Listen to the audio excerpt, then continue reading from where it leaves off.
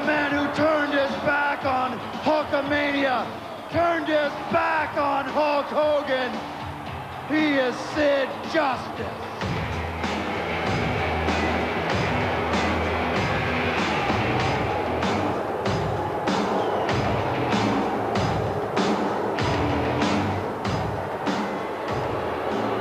I guess, everybody wants to know kind of what's happening here. I guess it all started back in Royal Rumble when you took advantage of the Hulkster's back when he was about to dump Ric Flair out, and you dumped him out over the top rope instead of facing him man to man. And I guess we all knew what happened when you let everybody know that you wanted the title shot. And then, what about those comments? What about those surly comments about the Hulkster and how when they announced that the Hulkster was going to get the title shot and you weren't? And then, Sid Justice, what about the apology you made to Hulk Hogan and how you said that you were going to show him what a true friend is all about? And you left him in the ring at Saturday night's main event. I guess you did show him just what a friend isn't all about. But then, you know that the friendship that the Hulkster... Shut your stinking mouth, because it's simple. I don't care about you or that fat pig Hulk Hogan and your friendship. And I don't care if he has one stinking friend out here either.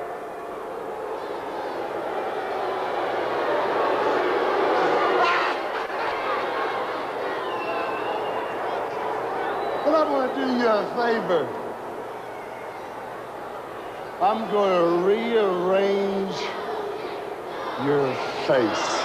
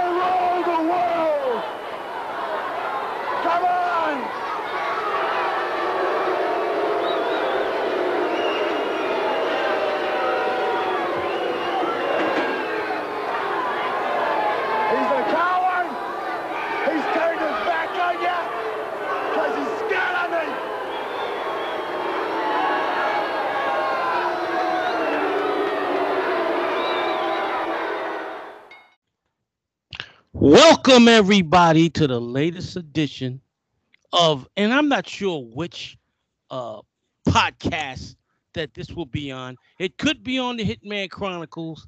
It could be on the Legends of Sports and Music. Right now, I'm leaning towards the Legend of Sports and Music. We will see. I have some more editing to do, but I am joined by my 18-month partner on the Hitman Chronicles, my brother from Toronto, Sebastian. Sebastian, today we are going to talk about the legendary Sid Eudy, a.k.a. Sid Vicious, a.k.a. Sid Justice, a.k.a. Psycho Sid. I opened the program, ladies and gentlemen, with not only his great theme song, Seb calls it the bootleg Psycho theme song that he had at the end of his WWF run, but also the barbershop, and in which he destroyed the barbershop and had Brutus Beefcake running like a little bitch. We're going to talk first about that angle with Sid and Hogan and Sid's botched heel turn because it should have been the other way around. But before we get into that, Seb, talk about the first time you saw Sid and what you thought of Sid Vicious when you first saw him. I'm not sure if you saw him in WCW or WWF. Give us a brief overview of first hearing about Sid, first seeing about Sid, and your reaction when you first saw Sid. So the first time that I ever saw him, because I was huge into WCW for good a period when Sid was there, and this is right before I got really into Sting and Vader and Cactus Jack. Sid was there as a Skyscrapers with Danny Spivey, and that was the first time that I saw him. And I loved Teddy Long back in the day too, when he was doing just whoever he was with Doom or with the Skyscrapers. So I remember seeing. You know what? Teddy's an underrated manager. I mean, he was great first with the Skyscrapers, and he was even better with Butch Reed and Ron Simmons. Go ahead, Big Man. Continue. Yeah, absolutely. I was always a fan of Teddy Long, and him going out there with the two of them was such a good visual because they were towering over him. And I never really followed Danny Spivey prior to that, but seeing Sid, he had this look that he was, and to use like a McMahonism, sculpted out of clay, and just massive beast. And so you looked at the guy and you're like, he's someone different. So ever since then, when he was there, that's when I first paid attention to him. And then he had the big WWF run right after that. You know, it's funny. Sid looked like a bigger version of Lex Luger. He looked like a superhero, a real life superhero. So when you first see him, you're like, God damn, look at this guy. And the first time I ever had heard of Sid Vicious was in the Aftermags when he was underneath the hood in 1988 in Continental as Lord Humongous, which was a character from the Mad Max movies. And I was like, who the fuck is this dude with this? And you know how they used to kayfabe and say Hulk Hogan was 6'8"? Hulk Hogan wasn't no fucking 6'8". But Sid Vicious was, all right? He was a towering, massive, and he was perfectly built from top to bottom. He had thick calves, he had big thighs, and he had muscular chest and a big ass neck and muscular arms. Hogan was muscular from the stomach up, but he used to hide his skinny ass legs. Same thing with Goldberg. I always said that the two best physiques I ever saw in wrestling were Luger and Sid because they, and pardon the pun, were the total package as far as a physique goes. They looked like real superheroes. And what captivated me, Seb, about Sid was, and I'm pissed off at the so-called smart marks back then and the so-called wrestling experts that had the newsletters out there that used to criticize Sid on A, his working ability, and B, his promos. He was tremendous on the mic. He worked like a big man. He was no different than The Undertaker. I mean, they didn't criticize The Undertaker, but they criticized, and he was a better promo than The Undertaker because The Undertaker Mark Callis really couldn't talk. Mark Calloway couldn't talk, but he had that menacing look, and he could fight like a big man. But Sid, with his promos, and because Sid Vicious rules the world, you didn't see him stumble, and he kept it short, and he scared the shit out of you, right? You were like, God damn, this guy is amazing. We started the program off, ladies and gentlemen, with the Sid Vicious theme song and with Sid on the very last barbershop, which set up the main event for WrestleMania 8 versus Hulk Hogan. The WWF signed Sid in the summer of 1991. They were in a bidding war with Sid. You had just mentioned Sid was at WCW at the time, and both WCW and WWF were going to give him record money. He went with the WWF because McMahon promised him not only to main event at WrestleMania, but a huge babyface run. They dropped the ball. Hulk Hogan had to leave because of the steroid controversy after WrestleMania 8. So they had this build-up, and they had the Royal Rumble, January of 1992, the greatest Royal Rumble in my opinion, the Royal Rumble in which Flair won, and where Sid said, and you tell me where's the logic on this. Hogan has Flair, is kicking Flair near the rope, and Sid comes from behind and tosses him over the top rope. How do you book this as him being a heel turning on Hogan when he did what he was supposed to do? Hogan did the same thing to Randy Savage when they were both baby faces. Where's the logic? Seb, explain that to me, man. All right. So just because you mentioned the Aftermag, as quickly, I was trying to find an Aftermag that I had as a kid where Sid was talking about a bidding war for his services, and I can't find it anywhere. So I'm gonna have to look it up online and see if I can get it. They did the kayfabe, but it actually was a bidding war.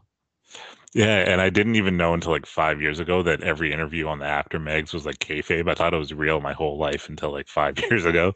So he might not have even talked to Sid at the time, but when I was a kid, remembered it from when I was a kid. When I was a kid, I swore to God that these interviews were real, because I remember one time, Ricky, after 1983, the WWF didn't allow Aftermag photographers at the access to the arenas to shoot pictures or access to their wrestlers. But in 1986, I believe it was, they published an interview with Ricky Steamboat. And I'm like, wait a minute, this is a no-no for the Aftermags. I didn't think, I don't know if they made that interview up. I don't know. Because they could have gotten Steamboat in trouble. Matter of fact, you know what? Maybe they made it up, and but maybe they did talk to Steamboat. Then they had and then Steamboat could have the excuse. Oh, I never talked to Bill. Yeah, Rumble 1992. So that's an example of what was going on with the Aftermags and the World Wrestling Federation when it came to them being barred. Now, yes, there was a bidding war between Sid and for Sid between Turner and McMahon. McMahon, because he promised Sid a huge face run and a main event at WrestleMania, that he went ahead and signed with McMahon, because if that was the case, it would be more lucrative than anything WCW was going to offer him, even though WCW did offer him guaranteed money. McMahon back then didn't offer guaranteed money. It was based on your spot, the gate, and pay-per-view revenues. Well, the Rumble, they botched this.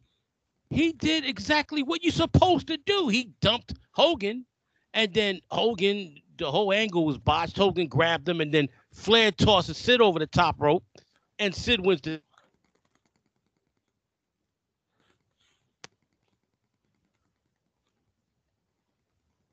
If you remember, they saw what was happening. They saw this was bogus. And I have a playlist on Vicious, and I know you've watched a lot of the video. And in the build-up to WrestleMania, the promo Sid delivered, he was justified in what he was saying. Hogan screwed him. Hey, when you first saw this, Seb, were you confused? Yeah. And your thoughts of why the WWF booked it the way they booked it? I think the answer to why they booked it is always Hogan getting in someone's ear. But as a kid at this time, this was, after Hogan had already beaten Warrior. Well, he beat Sergeant Slaughter, who beat Warrior, and I was done with Hogan at this point. I was very tired of seeing the guy, and I needed someone else to cheer on. So seeing Hogan act like a heel, I actually thought he might have been turning at the time, and I'm only This happens right at, it might have been on my 11th birthday, when the Royal Rumble happened. And so I'm watching, and I know Flair, and I'm hoping that, something exciting is going to happen. And so when I see Hogan get tossed out and not win the belt, it's a good feeling, because I'm like, all right, this guy's maybe going heel now. He's clearly cheated. He grabbed Sid for no reason. Sid's justified. And this could be a Toronto thing, so it could be something that, maybe I'm seeing differently. But Jack Tunney used to always be the man, and it was always cool because he's the guy that's the president, and he's out of the Toronto office, and he's always making the right decisions. And as soon as Jack Tunney awarded the match to Hulk Hogan at WrestleMania, kids everywhere were heartbroken. It's like, what? The Hogan didn't deserve that match. Like, based on no criteria, it should have gone to him instead of Sid. So when Sid did the look and he's about to get up and be number one contender, and then Hogan's name gets called, you felt for Sid. And I don't, still to this day, see how you don't see Sid as the baby face in this. I agree with you. And the look on Sid's face was justified. He's like, what? Because he deserved to get the shot, because he was the next to last one eliminated. And he was cheated out of that spot too. Yeah. He cleanly eliminated Hogan. There was nothing. He cleanly eliminated Hogan, and he was the one who was cheated on for Flair to win, because it's Flair from behind, and Hogan Flair didn't cheat. Hogan was being a bitch. Let's be real. However they booked this, and you're right, Hogan booked his own shit. And I don't know what Hogan was thinking about doing this. This made him look bad. And I'm surprised that Pat Patterson and Vince McMahon didn't go ahead and try some type of double cross. They knew Hogan was going to be gone for a while, all right? And they could have made Sid into a big baby face, and then they could have told Hogan, look, you fucked up with that Arsenio Hall interview. Take your juice balls and skedaddle. And they didn't have to do any steroid tests after that, because they got rid of the guy that they could have really buried Hogan, man. They could have put out press releases. Oh yeah, he lied to us all these years about saying his vitamins. We found out, yes, that him and Zahorian were going around cohorting with the steroids. So we're getting rid of Hogan, and then they pushed Sid as the new babyface. But no, what they did was at that WrestleMania match, which was a horrible match. That match was a horrible match because Hogan wasn't going to do anything to make Sid look strong. He did to Sid in that match what he did to Sting at that huge Starrcade 97 pay-per-view that did the record number for WCW. He sabotaged their push. He sabotaged their popularity. And then to have Ultimate Warrior come in and start up a feud with Sid, and that didn't work, Seb, because Ultimate Warrior wasn't as big as he was before. He was wearing that bodysuit, remember? And Sid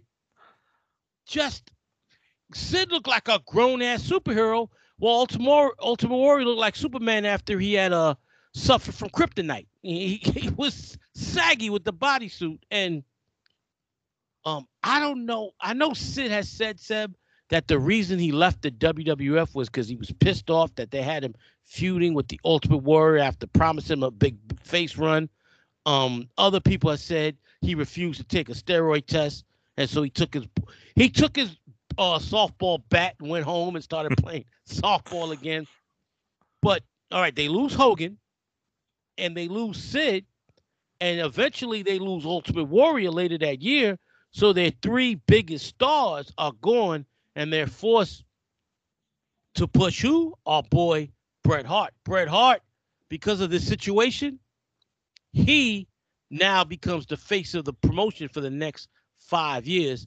And even when they try to push Lex Luger, which they botched also, and Diesel, which they botched also, they always had to come back to Bret. The Sid situation, where he left the promotion in the spring of 1992, I believe a month after WrestleMania 8, began the ball rolling for Bret's push. What do you think about that?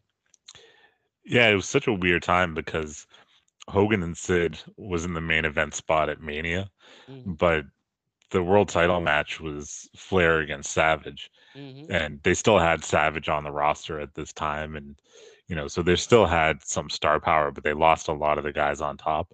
So they went with Brett and get the heat off them during the post steroid stuff, and Brett was the right guy to go with it. But it was really weird time in the history of their booking, and even throw guys in there like Papa Shango and other guys that they were bringing up to the top. It was just very much not the machine that they'd been running for the past 10 years when they got to that point. So the booking got a little bit weird, but it ended up being for a much better period because Brett was obviously better than anyone that they had on the roster.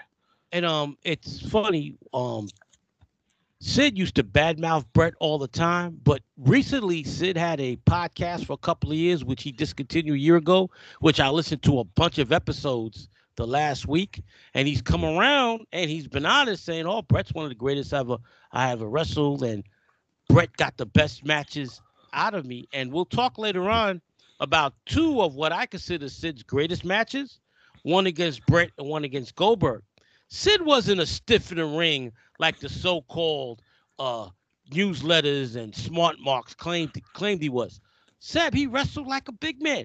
He's 6'8", 300+ pounds of muscularity. He's supposed to be a big man. What the fuck you want him to do? Flips and dives like Luchasaurus and Lance Archer? Come on, man. No. He fought just like Undertaker. Undertaker fought like a big man. Hogan fought like a big man. He fought the way he was supposed to. They made the mistake of putting him in with dudes like Hogan and Ultimate Warrior. Those matches are going to be horrible. If they would have kept Sid around, made him a babyface, you can imagine the matches he could have had against a heel Shawn Michaels, a heel Ted DiBiase, guys that could work around his weaknesses in the ring by accelerating his strengths. These guys know how to wrestle big men. Yeah. And he had a couple of good matches against Shawn too, so yeah, you could see him go. Yeah, because Shawn was a master at bouncing off of big dudes, like he did with Diesel and like he did with Sid. I forgot to mention the promo leading up to WrestleMania. That was great. This was great. Where and by the way, they made after he turned on Hogan at that Saturday Night Main Event. They made Harvey Whippleman his manager, and I think this was a favor to Sid, Seb, because Harvey Whippleman was a personal friend of his, who was known as Downtown Bruno, and Downtown Bruno was his manager in Memphis. So they had a personal friendship. So Sid brought Harvey Whippleman on, and I think that man still has a job 30 years later with the WWF. He's done everything in the office, like the Ultimate Gopher, Bruno Lara. That's his real name, Harvey Whippleman, a.k.a. Downtown Bruno. Yeah, but he would never talk. Harvey Whippleman was his manager, but he would never talk. The idea of having a manager is like Paul Heyman today or Sherry Martel back in the day, where they're the mouthpiece for the wrestler. No, Bruno, Downtown Bruno, Harvey Whippleman would just stand in the background, a foot smaller. He might be even less. A foot and a half smaller. I don't think Bruno's more than 5'2", 5'3".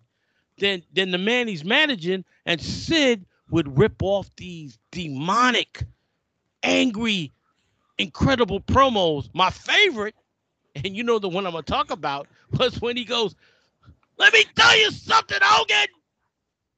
There are two different type of bees in the world. The bees that make honey, and you fatso. What was it? Used to be. Used to be. Oh, and he was blowing away Hogan on the promos week after week leading up to WrestleMania, because Hogan give you the same bullshit. "Oh, I eat my vitamins and say my prayer, brother. Brother, you turned your back on me, brother." Oh, man, that shit was corny. Your thoughts on that promo and leading up to WrestleMania, the back and forth that was, in my opinion, one-sided. Yeah, the promo was just so I don't forget though. First, the barbershop had the Yeah. famous moment where he smashed Yes. the aerosol Oh, you shaving know what? cream Let's get can. back to that. Let's get back to that. He's on the barbershop, which we played at the beginning of the podcast, and Brutus is acting like a heel, ladies and gentlemen. Oh, the way you treated Hulk Hogan in Hulkamania. How could you do that? And Sid goes, shut up! Shut up! And then he goes, you know what I think I'm going to do? I think I'm going to rearrange your face. And then he picks up a chair and starts destroying the barbershop. Brutus Beefcake runs off like a little bitch. Now,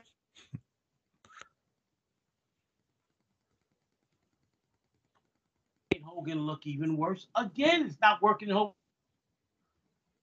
Same night that they shot that into the back. So Sid is going, come on here, Hogan! Where you at, Hogan? Where you at, you coward? And the fans are like, where's Hogan to come protect his boy? He looked like he was scared of Sid. They blew a golden opportunity to just shove Hogan out the way because Sid looks like the big bad guy and Hogan looks like the old man who's scared of his young opponent. Your thoughts? Hogan was scared, and and I'm a kid watching this, and I'm just thinking like Brutus Beefcake, I was kind of indifferent towards. I liked the gimmick of cutting the hair, but I didn't, care for him that much as a kid. Mm-hmm. But then you see him doing this, and like he's trying to come to Hogan's defense, and everybody talking about Hogan and why did you turn your back on him? And the whole time I'm just like, Sid's right. Sid's right about everything. So you see Hogan not coming out, and that's the heel move, and it doesn't make any sense that he's not coming out for his beating, and then Beefcake runs off like he's scared, and the whole thing was just like, and the whole time at this point. Yeah, and the whole time Skid's, where you at, Hogan? Get out here, you punk, you coward! And he doesn't come out. And then they have the horrible WrestleMania match. I think Sid gets disqualified. A horrible ending to a horrible match. Hogan's acting like he's got one foot out the door. Hogan's acting, Seb, like we act the last day we're at a job. We just want to get through the day, get our last paycheck, and go home, right? Never turn back, right? That's how I was at my last two jobs, right? That I quit. I couldn't wait till that last day in it so I could get up and go, and I was happy. You can't tell me shit. Oh, you don't like I'm not doing it? Send me home. That's the way Hogan was acting. Like. You don't like the way I'm working this match? Well, no. It's not like I'm losing a title. This is for a title. Hogan sabotaged Sid by just being downright awful because Hogan is leading the match. He's the veteran. He's the star. And it took a while for Sid to recover. And then I know those matches against the Ultimate Warrior had to be god awful. Thank God I didn't attend any of those shows. I know that shit had to be god awful. And so I never saw them either. Yeah, thank God. He goes away for a while. He comes back a year later at WCW, and he has a great feud with Sid and him and Vader versus Sid and Davey Boy, and then you have the Shockmaster shit. You look at the expression on Sid's face when Fred Ottman busted his ass. Seb, did you watch that live? Talk about the first time you saw that when Uncle Fred almost broke his own jaw. Yeah, the weird thing is I've seen probably almost every episode of Saturday Night, and I was watching it weekly back then. And I couldn't tell you if I saw it live or I saw like the 100 replays of it afterwards, because I've seen it so many times that it's like ingrained in my mind now. But I've lived through the whole "Don't call me Uncle Fred, the Shockmaster" and everything else that they were calling him. And when had all those kids at his house, and he was like kind of creepy, and it's like got the kids over to watch wrestling. And I think Cody Rhodes was actually one of the kids they had in that promo. So that was like a weird time for it. Because I always heard that Cody went to his father Oh, that's Uncle Fred. Because Fred married Dusty's sister. So yeah, that's Uncle Fred.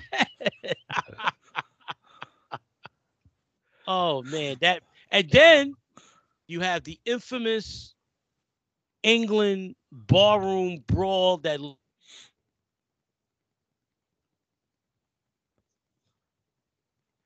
fight upstairs in which Sid stabbed Arn Anderson, and now to find what Sid did, Seb.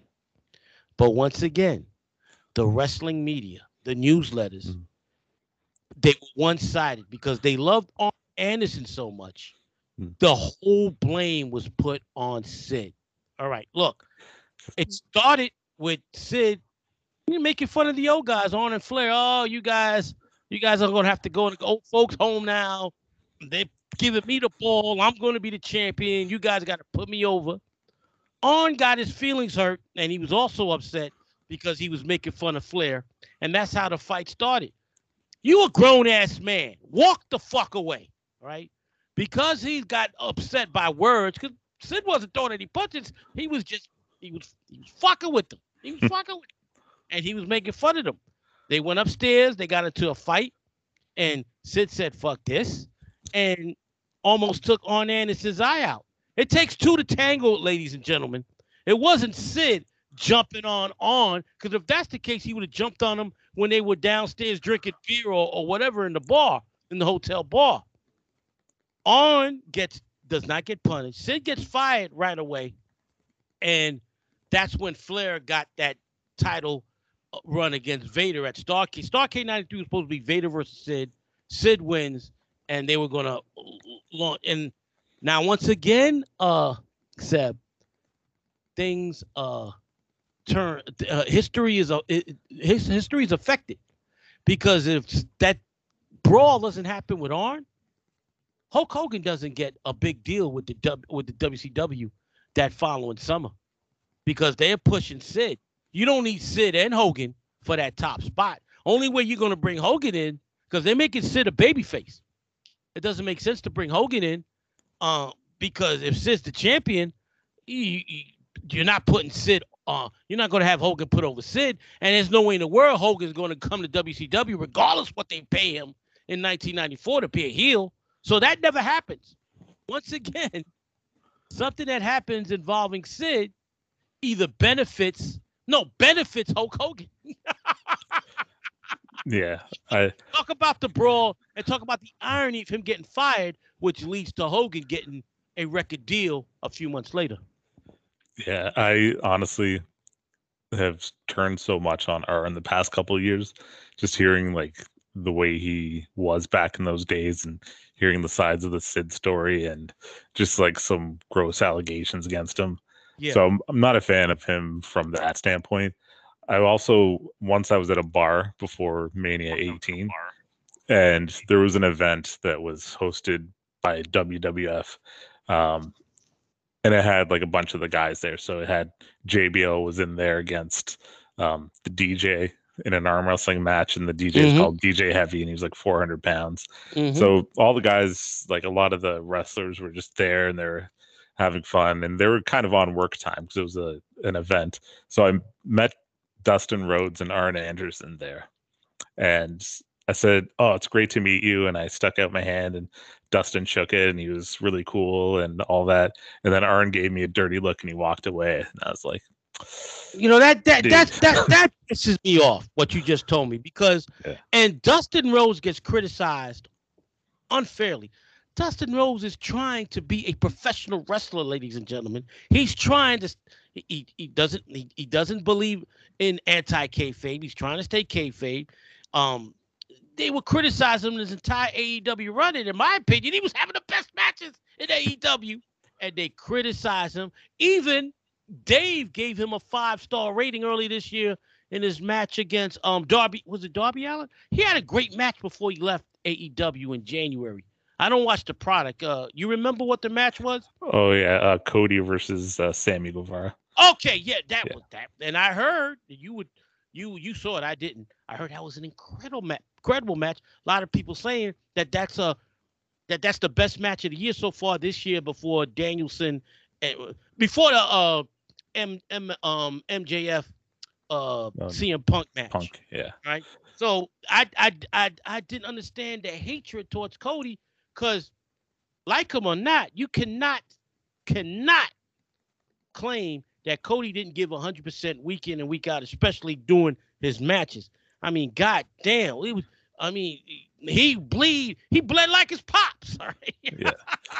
And honestly, don't be loyal to a billionaire. Like, you make your money and you do what you got to do. But Tony Khan's a billionaire, man. If he's not paying you, then go where you're getting paid. Like, yeah, I don't understand people who are loyal to billionaires. You gotta get your money when you can, especially at Cody's in his prime, and this is his prime earning year. So I'm glad whatever Vince is paying him, he earned it.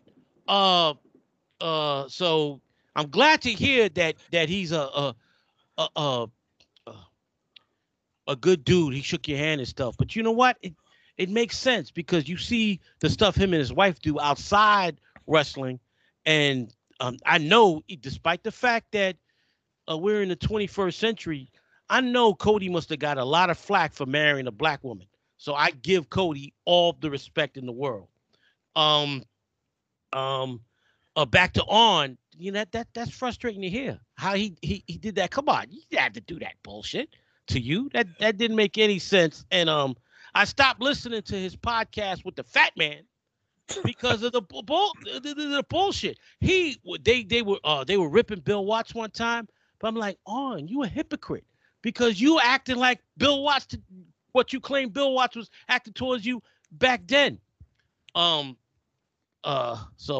back to Sid. So the stabbing happens. Sid gets fired, and you don't see Sid again until early '95 when Shawn needs a new manager, and not a new manager, new bodyguard, and you have this great angle.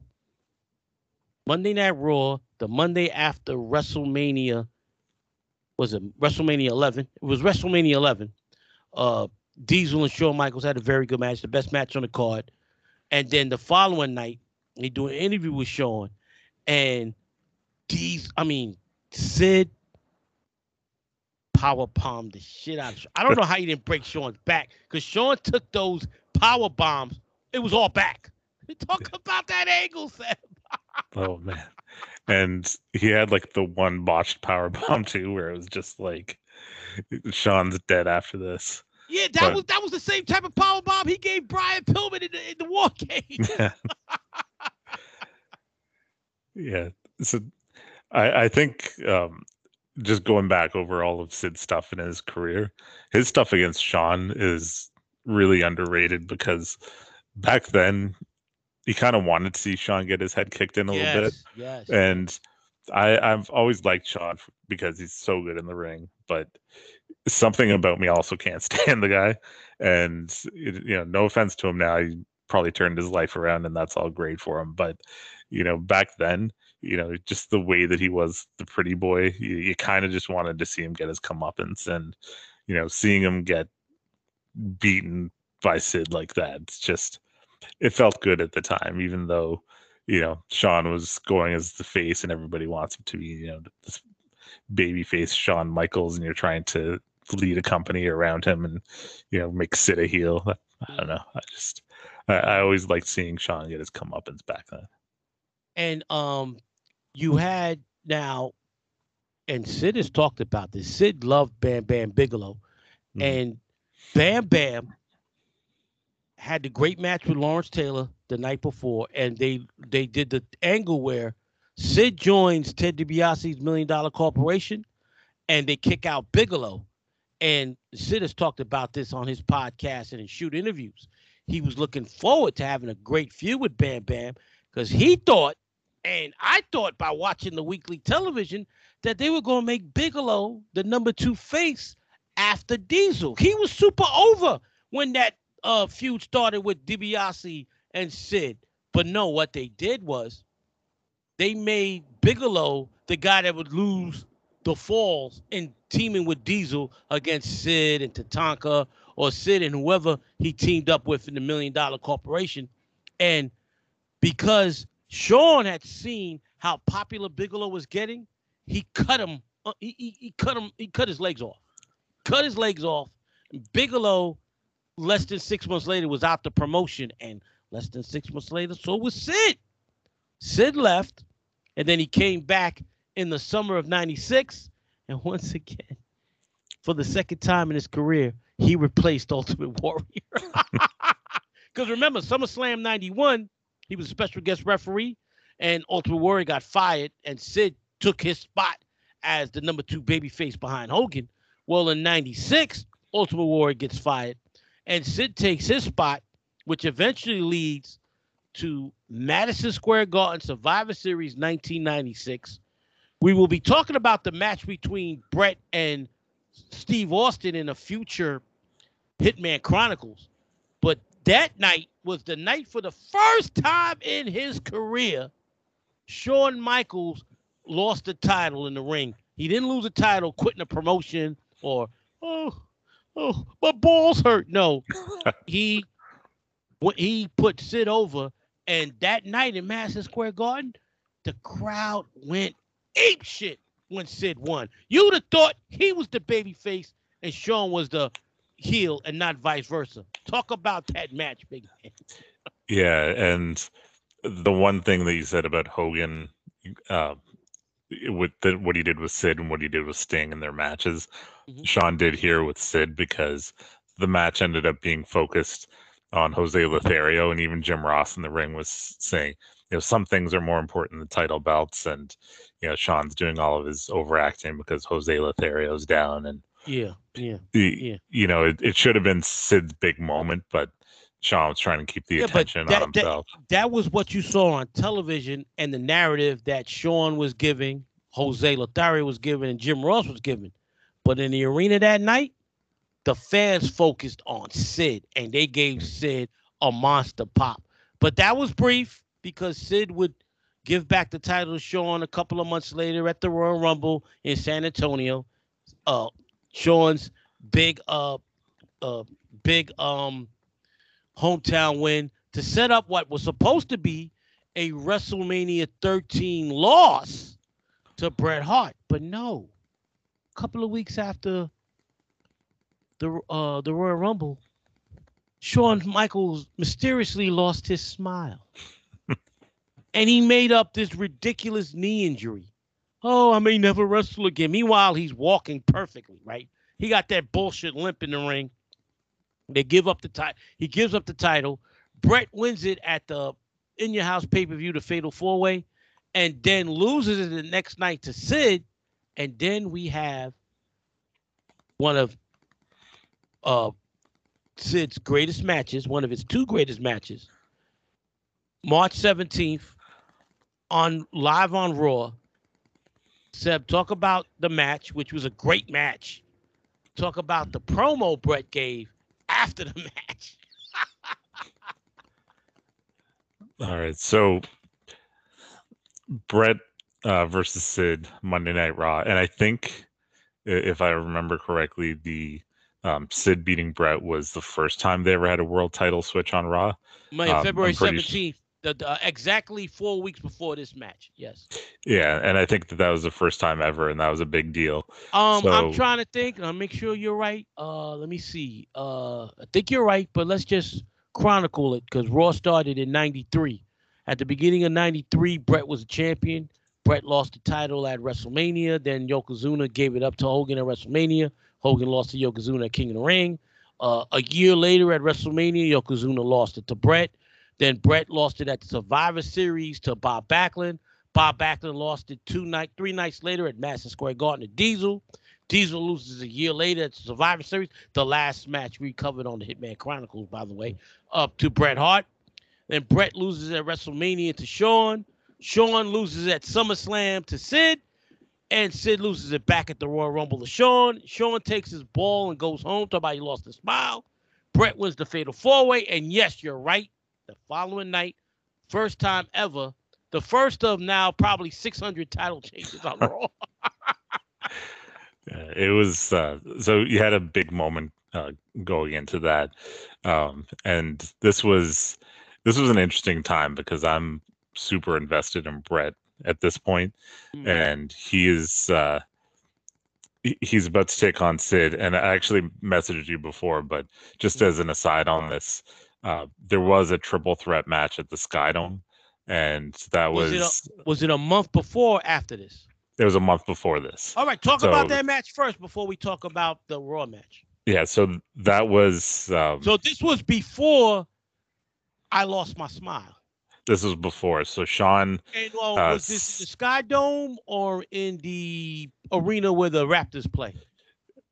This was the Skydome. So what had happened was I went to the show. It was for my 16th birthday. I think it was the day after. Was this the show that they aired some parts of it on Raw? Yeah, that exact show. Okay. So they had, depending on what you read, somewhere over 25,000 people, and they had switched it around, so it was taped ahead of time. So they had the triple threat match was actually a dark match, so it never actually aired. No, it never aired on Raw because I remember the Raw. And shout outs to our friends Garrett and John LaRocca. They covered the entire 1997 year on the Fight Game Media Patreon page, which, cheap plug, I'm on as well.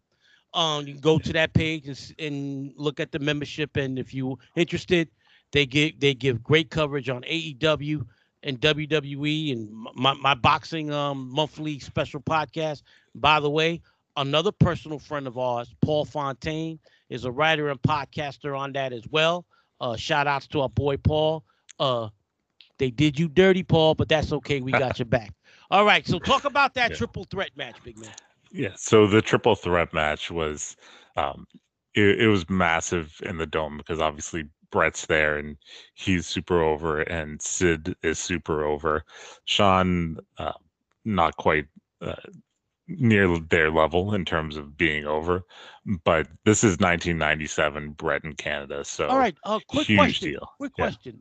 When Brett and Sid comes out, who gets the louder ovation? Because I know Sean is third. Yeah, Brett had the loudest pop of the night. Yeah, and it's not dismissing Sid, but you're not beating Brett in that time period in Canada. I think Brett's probably the only person in Toronto that would have gotten a bigger pop than Hogan. You always told me how huge Hogan was in Toronto. Yeah, peak Brett would be the only person who could beat Hogan. Hogan is just massively over in Toronto. In Montreal and Toronto, Hogan's one of the all-time biggest drawing cards in the history of Canadian wrestling, period. I mean, I shit on Hogan all the time, but the facts are the facts. Yeah, even the house show he did with Paul Orndorff, like 68,000 fans. 68,000, yeah, something like 65 to 68,000, yeah. And that's all Hogan. That's all Hogan. And he was a huge draw in Montreal at that time when they brought in Dino Bravo and those guys, Pat Patterson's boys. All right, go ahead. Yeah. So the match was, and this is going off of memory just because there's no real good footage of the match. You can find it without commentary online, but in the match, it was pretty evenly split. Brett goes for the sharpshooter on Sid near the end of the match. I think it goes about 15 minutes. And Sean hits the high crossbody off of the top rope onto Brett, and he gets the clean pin. So, everybody says Brett wouldn't do a job in Canada in 1997. There's one for you. But that was a big match, and Sean left there. So before he lost his smile a couple of weeks later. And it was just one of the big wrestling memories for me. Yeah, you're right, because if I'm not mistaken, that match occurred, I believe, after the Super Bowl, still late January, before February. It was late January 1997 in the Skydome. Yeah, I think that it was January 31st because my birthday's on the 30th, and I remember going there for my 16th birthday. So, okay. So now let's talk about the cage match. And by the way, I had attended prior to this the Madison Square Garden match, in which Brett and Sid had a great match. So this was a series of and you know what Sid was saying on his podcast And for you guys that haven't seen it, haven't listened to it, just type Sid Vicious Wrestling in the Apple Podcast. It was on for 18 months. He did several episodes, several weekly episodes, and he talked politics. He talked, it's funny, said he's a Republican, but he's not one of those Republicans that go by the playbook. He sees it like, just like Sid was in wrestling. He sees it like he sees it. He was like, he's like, well, Trump's a fucking idiot. He was like, he didn't go by the playbook. He called a spade a spade. Well, he said that during this period, he was having nightly cage matches with Bret Hart, and every night Bret would give a superplex off the top of the cage, which happened in this match. Go ahead, talk about this match. So the match starts out, Lawler's on commentary for it, and he's always got some digs at Bret in these things, which is always fun to listen to. But it's about to come to an end, though. Eventually, he becomes the biggest Bret fan. Yeah, they turn the page on that, but I like the long term of Bret and Lawler hating each other for so many years. So this match is a sprint, and so it makes it very different from a lot of other Bret matches where it's more methodical storytelling. Here, Bret starts out aggressively, and it's the opposite of what you'd think in this type of match because Sid's the big man, but Bret right away starts throwing Sid in the corner and attacking with punches and kicks, and then just choking Sid in the corner with his foot and going all out with the attack. Sid starts firing back with punches. They also show Austin, and recording this on 316 Day, so shout out to Austin. But he's watching the match, and he's about to take on Bret at WrestleMania, so he's got a vested interest in Bret being the champion for this. Yes, I want to add that this was smartly booked by Pat Patterson, Vince McMahon, Bruce Pritchard, and Jim Cornette. That was the booking team at the time. The Clown Russo was about to join the booking team, unfortunately, but they booked it where the double main event at WrestleMania was Sid versus Undertaker and Bret versus Austin. The winner of this match has to defend the title against their original opponent.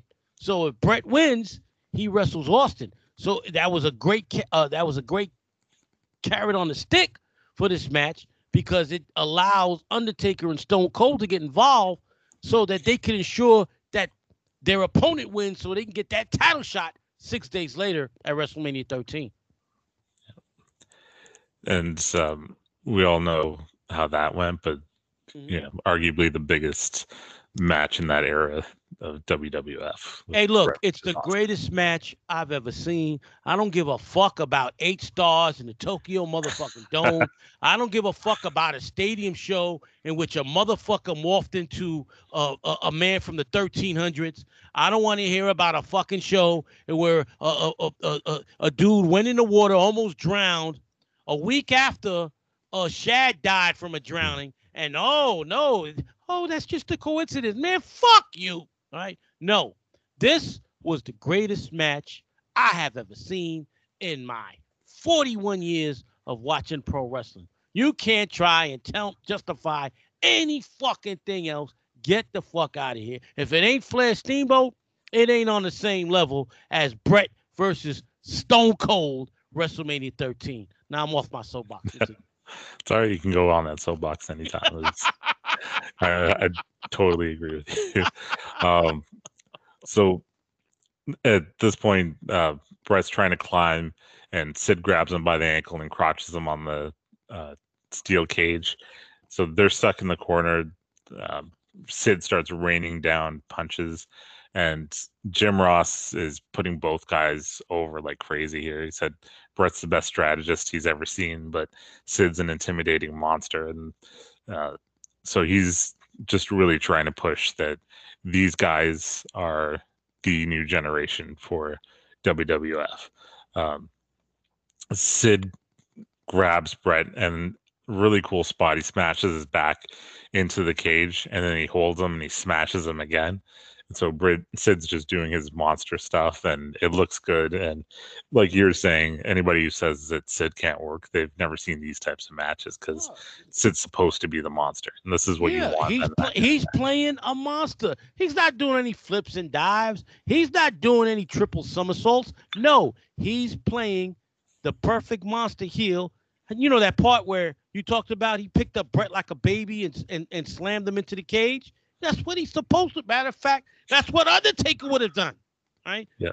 If you want to compare Sid to guys on his level, like an Undertaker, like a Hogan, he worked a big man match like those guys. Though you didn't see Undertaker getting on top of a cage and doing a Hurricane Rana or a fucking what's that shit Jushin Liger used to do? But of course, he's 5'2". He could do that shit. What was that shit he did? The acai moonsault. Yeah, whatever you call that shit. Yeah, when they did have him come off the top rope, he almost killed himself when he broke his leg into 20 pieces.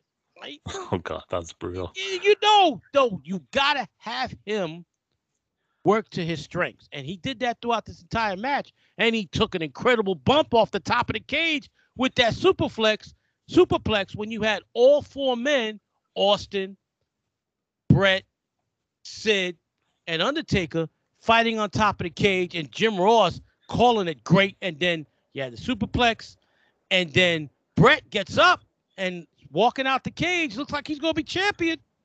Undertaker smashes the cage in his head. Sid goes over the top. Sid wins. And then the infamous promo in which Bret cursed the fuck out of it. He's like, I'm tired of fucking getting screwed. This is bullshit. And then Sid comes down the aisle and is like, oh, man, you're full of shit, Bret. It's just great. And then once again, all four men are fighting as the show goes off the air. It was a great, that's how you do a go-home show for your biggest card of the year. Yeah, and that was, I don't want to say that this match was literally the start of the Attitude Era, because I think that you probably go to WrestleMania 13 if you want to see people just going with Stone Cold. Yeah. But the aftermath of this match, you got a lot of what you'd see for the next, several years. And then, Russo era and the Attitude Era and the NWO era, you've got a lot of the seeds of that happen after this match. Sid loses the title 6 days later to Undertaker in a horrible match. The highlight of the match was when Bret shows up at the end, before he's escorted out of the arena.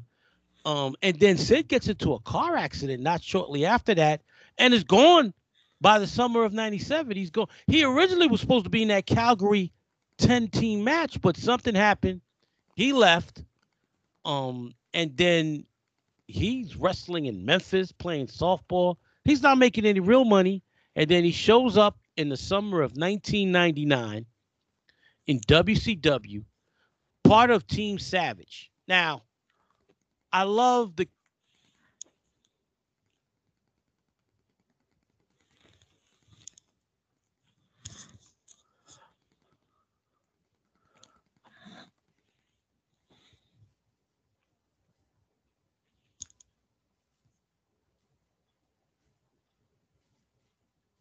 unleashed on her during the reception of the match made in heaven, right? And then SummerSlam 91.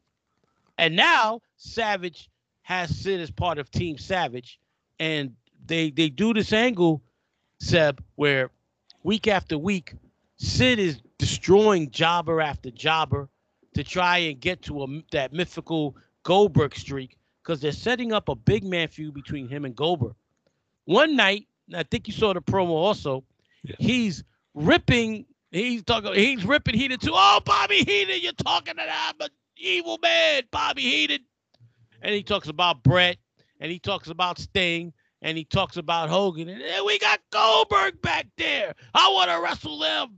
I'm tired of wrestling bums like the Disco Inferno. And then he picks up Disco and he gives him another power bomb. That was beautiful television right there. And then leads up to Halloween Havoc 99, one of Goldberg's best matches, one of Sid's two greatest matches. This is how you book two monsters in a fight. No, you don't have these guys jumping off onto the concrete floor with 70 guys are waiting there to catch them. No, you got the before the match starts, earlier in the pay-per-view, Goldberg attacks Sid and bloodies him. So they're setting this up, and I bitch and moan about Russo, but Russo booked this match perfectly. I got to give the devil his due. And then, God rest his soul, he just died a couple of days ago.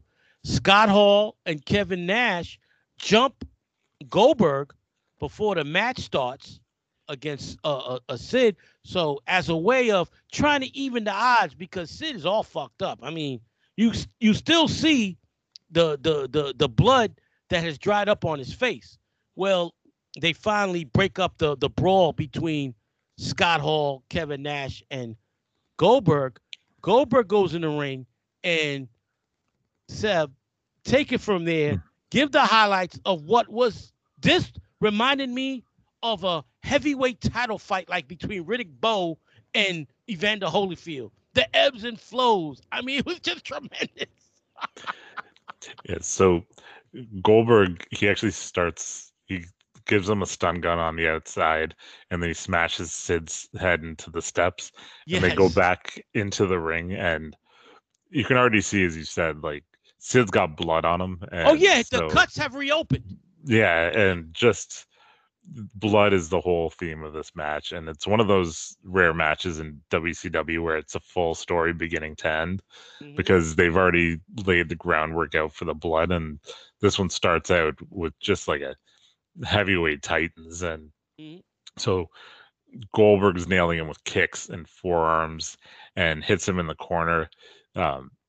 Sid's trying to fight back. He gets a couple of moves in, including a big boot, and then he gets Goldberg in a camel clutch, and Goldberg won't quit.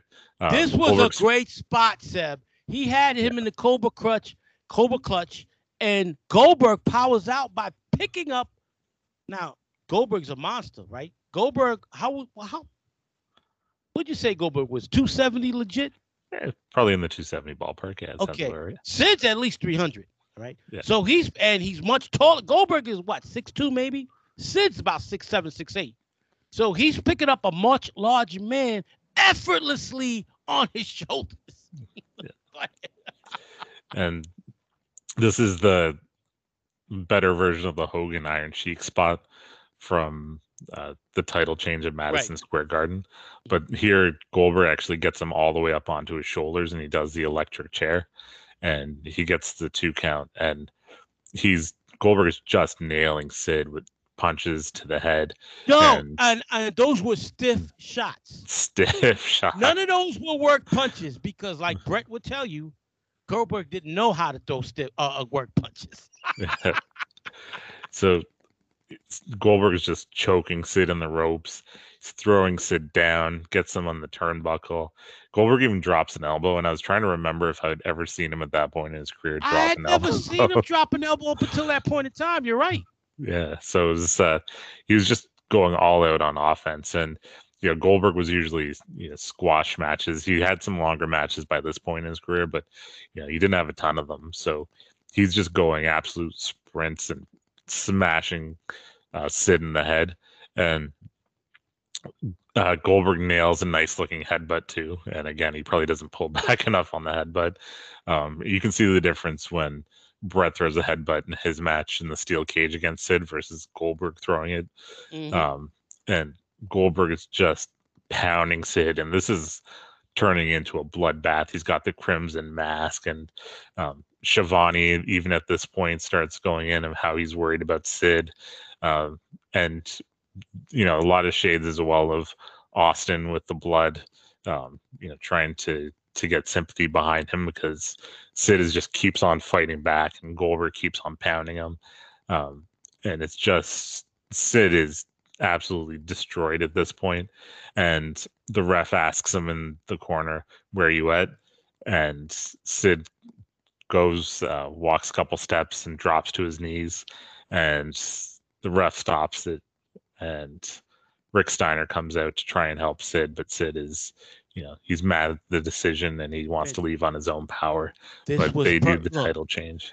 Look, Vince Russo was a fucking idiot, goofball. He booked this shit to perfection. Even though Sid lost, he won because of the heart he showed. This was like a great boxing match. This is like a great heavyweight fight where the loser goes out on a shield and lives to see another day. Now, we see the Wrestling Observer's ratings are out of fucking sync.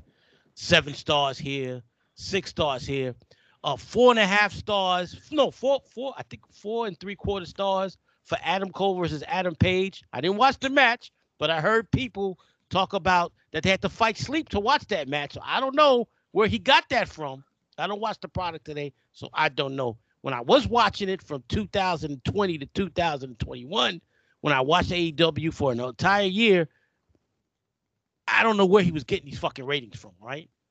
He gave this match 2.5 stars. How the fuck is this a 2.5 star match? Explain to me how this match is only 2.5 stars when these two guys fight like big men, give it to all, and the fans when they shit throughout this entire match. They were invested in this match. 2.5 stars? Are you fucking kidding me? This was easily a 4-star match. Yeah. And I don't understand the star ratings anymore, so I try not to give them any credibility. Yeah, all but I know is my like, eyes tell me that this was a great fucking match, right? And that this was one of Goldberg had 2 incredible matches I've seen throughout his entire career. That was his match against DDP, and they were both at Halloween Havoc 98, and against Sid, Halloween Havoc 99. Those were both great matches. Now, the Starrcade match with Brett was beginning to be a classic until they did that bullshit Montreal screw job finish that really fucked that match up.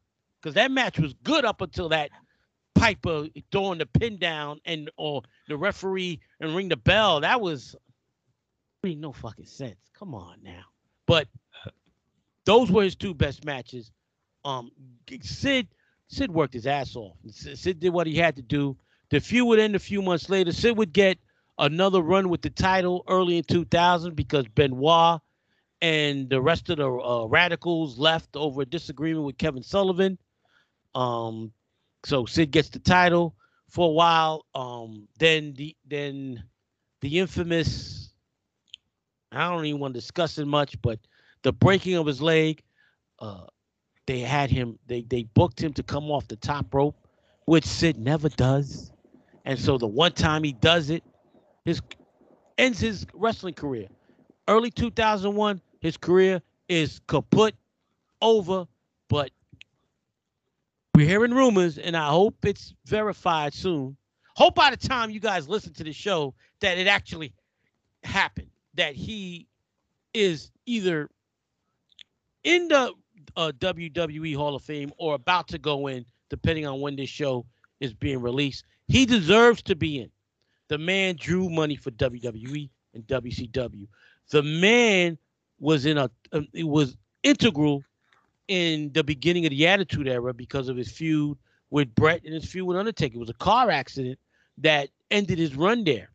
He gave Goldberg one of his greatest matches. Wherever he went. Oh, Seb, you were going to talk about you saw a match with Goldberg and Sid after this Halloween Havoc match? Oh, I did. The month after this was WCW Mayhem, and all the goodwill from this match they threw out the window because they should have just had Sid as a face and just given him a bit of time off or had him run through some guys as a face, because they had a submission match and it was not good. It wasn't on the level of this one. That was the night Brett beat Benoit, right, to win the world title. Yeah, that was the night. That was the night. And that was a good, well, at least you went home happy. But yeah, that match was horrible. That match was horrible. Yeah. It's the total. Now that you want to give that a dud or a star and a half. Yeah. But I mean, you can't compare that match to the match we just talked about. So Sid was forced to retire 2001. His legacy is intact, in my opinion. Underrated promo. The man showed intensity. He wrestled like a big man. and he's memorable. When the reports came out, when the rumors came out that he might be going into the WWE Hall of Fame coming up in a couple of weeks from when we're broadcasting this, from when we're recording this, not broadcast because this episode might come out after WrestleMania. We will see. The internet went crazy. The internet was like, yes, Sid. Why? Sid Vicious rules the world. And man, I think the Hall of Fame is going to outshine anything that happens that week. Because look at the lineup that is going in. All right. Already confirmed is Vader. The Steiner brothers confirmed yet? Oh, that's a good question. I heard that they were going in. I don't know if it's confirmed. All right. So so the rumors have it. Well, already confirmed is Vader and the Undertaker. All right. Yeah. Undertaker is the main event. Vince is going to induct him. I'm not sure. You remember who's inducting Vader? I don't think they've announced it yet. Okay. And Sharmell is going in. She's being inducted by her husband, of course. And right now, it looks like the last two will be Sid and the Steiners. This is a WCW lineup, man. You got Mark Callis. I forgot what Sharmell's name was in WCW. And she's still beautiful after all these years. She's mid-40s to late 40s. God, Lord, she's beautiful. Booker T, you married up. Because he left his wife while at WCW for Sharmell. They didn't mention this in the Booker T documentary, A&E, which was a tremendous documentary. But they glossed over the fact that he was married before Sharmell and left that woman for Sharmell when he first saw Sharmell. I would have too, but you know what? What can we do? They should have brought it up. But anyway, so Sharmell, Vader, and Undertaker already confirmed. And right now, rumor has it that the Steiner brothers, hopefully they get inducted by Rick's twin son, because that motherfucker moves and wrestles just like Rick Steiner. Vince, you got to put the rocket on this man's back, man. That dude is all the way phenomenal with the way he works. He works like a fucking Steiner. If you had stopped watching wrestling, Seb, in 1995, and you turned on NXT last week, and you see this guy, you're like, God damn, that's got to be Rick's son. Without having to have read anything on the internet or anything, and then, oh yeah, he is Rick's son, because the man is the spitting image of his father in the ring, and he talks like his uncle. All right, so he's got the best of both. All right, he's got the uncle's promo style and his father's wrestling style, and he's stiff as a motherfucker. I love it. So hopefully he inducts his uncle and his pops, and I hear that it's going to be HBK. I really don't like it, but I mean, who else can induct Sid? I mean, I guess it's going to be HBK. I mean, Bruno Laura is a great friend of his, but that's not sexy enough for these guys to have him induct Sid. It's got to be somebody amongst the upper echelon of the WWE family. We did this podcast to pay tribute to a man who's been shitted on for far too many years. Regardless of what people have said about Sid, he's got far more fans than detractors. He made the best out of his career. He ran into some bad luck, and he ran into a couple of occasions where guys like Shawn Michaels and Hulk Hogan tried to sabotage his career. And I'm not sure, Seb, if it was Vince Russo or Eric Bischoff or Kevin Sullivan. No, it wasn't Kevin Sullivan. Oh, my bad. It was Vince Russo, because it was early 2001.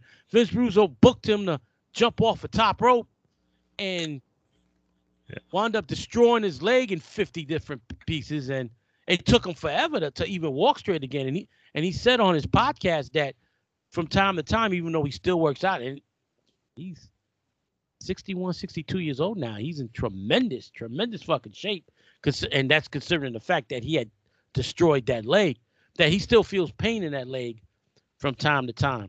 So Any last words on Sid Udy, aka Sid Justice, aka Psycho Sid? Seb. I'm just glad that we got to do this because, you're right. A lot of people over the years have really badmouthed Sid, but anybody who watched Sid at the time knew that he felt special. And anybody who listens to a promo even now with his, he's got that distinct style and, that charm and charisma that, is very unique. You can see that he was not, the whipping boy of all the newsletters, that he was really a star at the time. So, and you know what, Seb? Something I want to harken back on something you just said. And if you ever listen to his podcast, the man was is a very intelligent speaker, and you saw it in his promos. He wasn't tripping over words. He was very clear and concise when he did his promos. Yeah, every once in a while he'd make a mistake. Like one time he said he had half a brain. I know I got half a brain. It was a mistake. He meant to say that his opponent had half a brain. We all make mistakes. But other than that, he played that heel role to the T. And he tried his best to be a heel.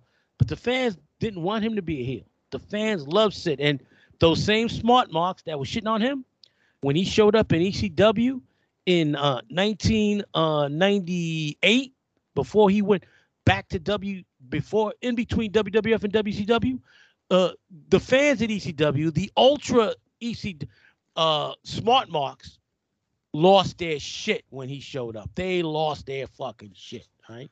And remember, Paul Heyman had a wrestler named 911 who was basically a bootleg Sid Vicious.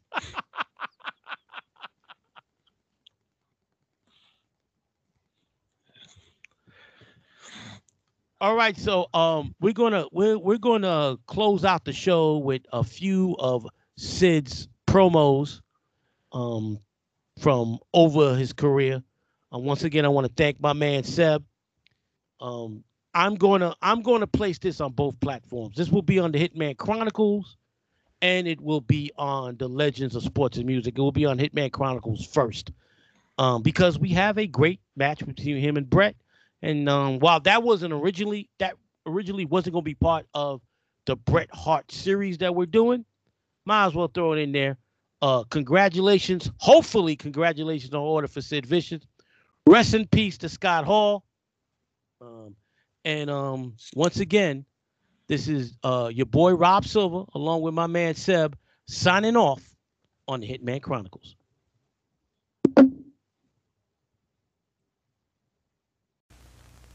How does it feel, Virgil, to not be able to breathe with that broken nose? You, like that stupid Brutus, you got in my way, and you suffered the consequences, didn't you? So in the World Wrestling Federation, I have a question to ask you. How do you like your little blue-eyed boy they call Mr. Death, Hogan? And death it will be, because it will be the death of Hulkamania and Mania. And I will be the one that calls it. Why? Because it's simple. I rule the world. Let's just state the facts, okay? At Royal Rumble, you took the easy way out, didn't you, Hogan? Instead of facing me, you went after Ric Flair. Okay, when Saturday Night Main Event come around, you went to Jack Tunney. Why? 2 reasons. One, it's, again, you didn't have to face me one-on-one, and you had a better chance of coming out winning, didn't you? Well, you proved to me and all the people in the world that you are nothing but a coward. And when it comes to Mania, I can assure you that night I will prove that. All you have to do is go to your friend to the end, Brutus. Ask him how it feels to be at my feet. How it feels to be like a trapped animal. And I am the hunter, and I could have pulled the trigger at any second. I could have crushed your face in a million pieces. And when Mania comes and the smoke clears, the people will stand and they will say Sid Justice rules the world. You know, I would have to be the first to admit that that tribute to Hulk Hogan And Hulk Hogan himself in his day was maybe the greatest wrestler there ever was. And even myself that has no compassion for no living soul, Hogan, for just a second, 1 second, I feel sorry for you. Because you, Hogan, are now facing something you have never faced before. You are facing a fuel-injected suicide machine that is called Sid Justice. Now that feeling in your gut that's running through your veins, you call that feeling what you want, but it is called fear. Fear from the man that rules the world. See us this Sunday, Hogan, and it's all over. Hulkamania has come to an end. Always convenient for you, isn't it, to come out and you announce that this will be your last match? When you knew, when you signed a dotted line, that you would face the justice. If I was to be struck down by lightning, a tribute. The tribute is, I'm the host of your going away party. The party that you'll never wake up from. Shut your stinking mouth, cause it's simple. I don't care about you or that fat pig Hulk Hogan and your friendship.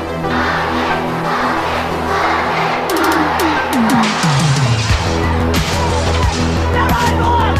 Come on, don't get it down. Come on, don't get it. Come on, you chicken.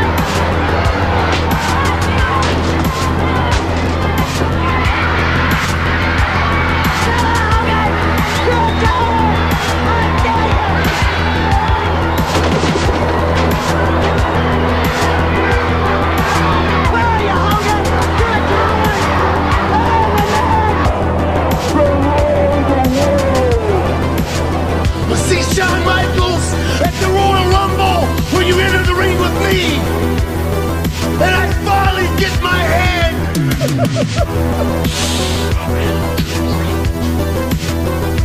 They will see the same look of fear.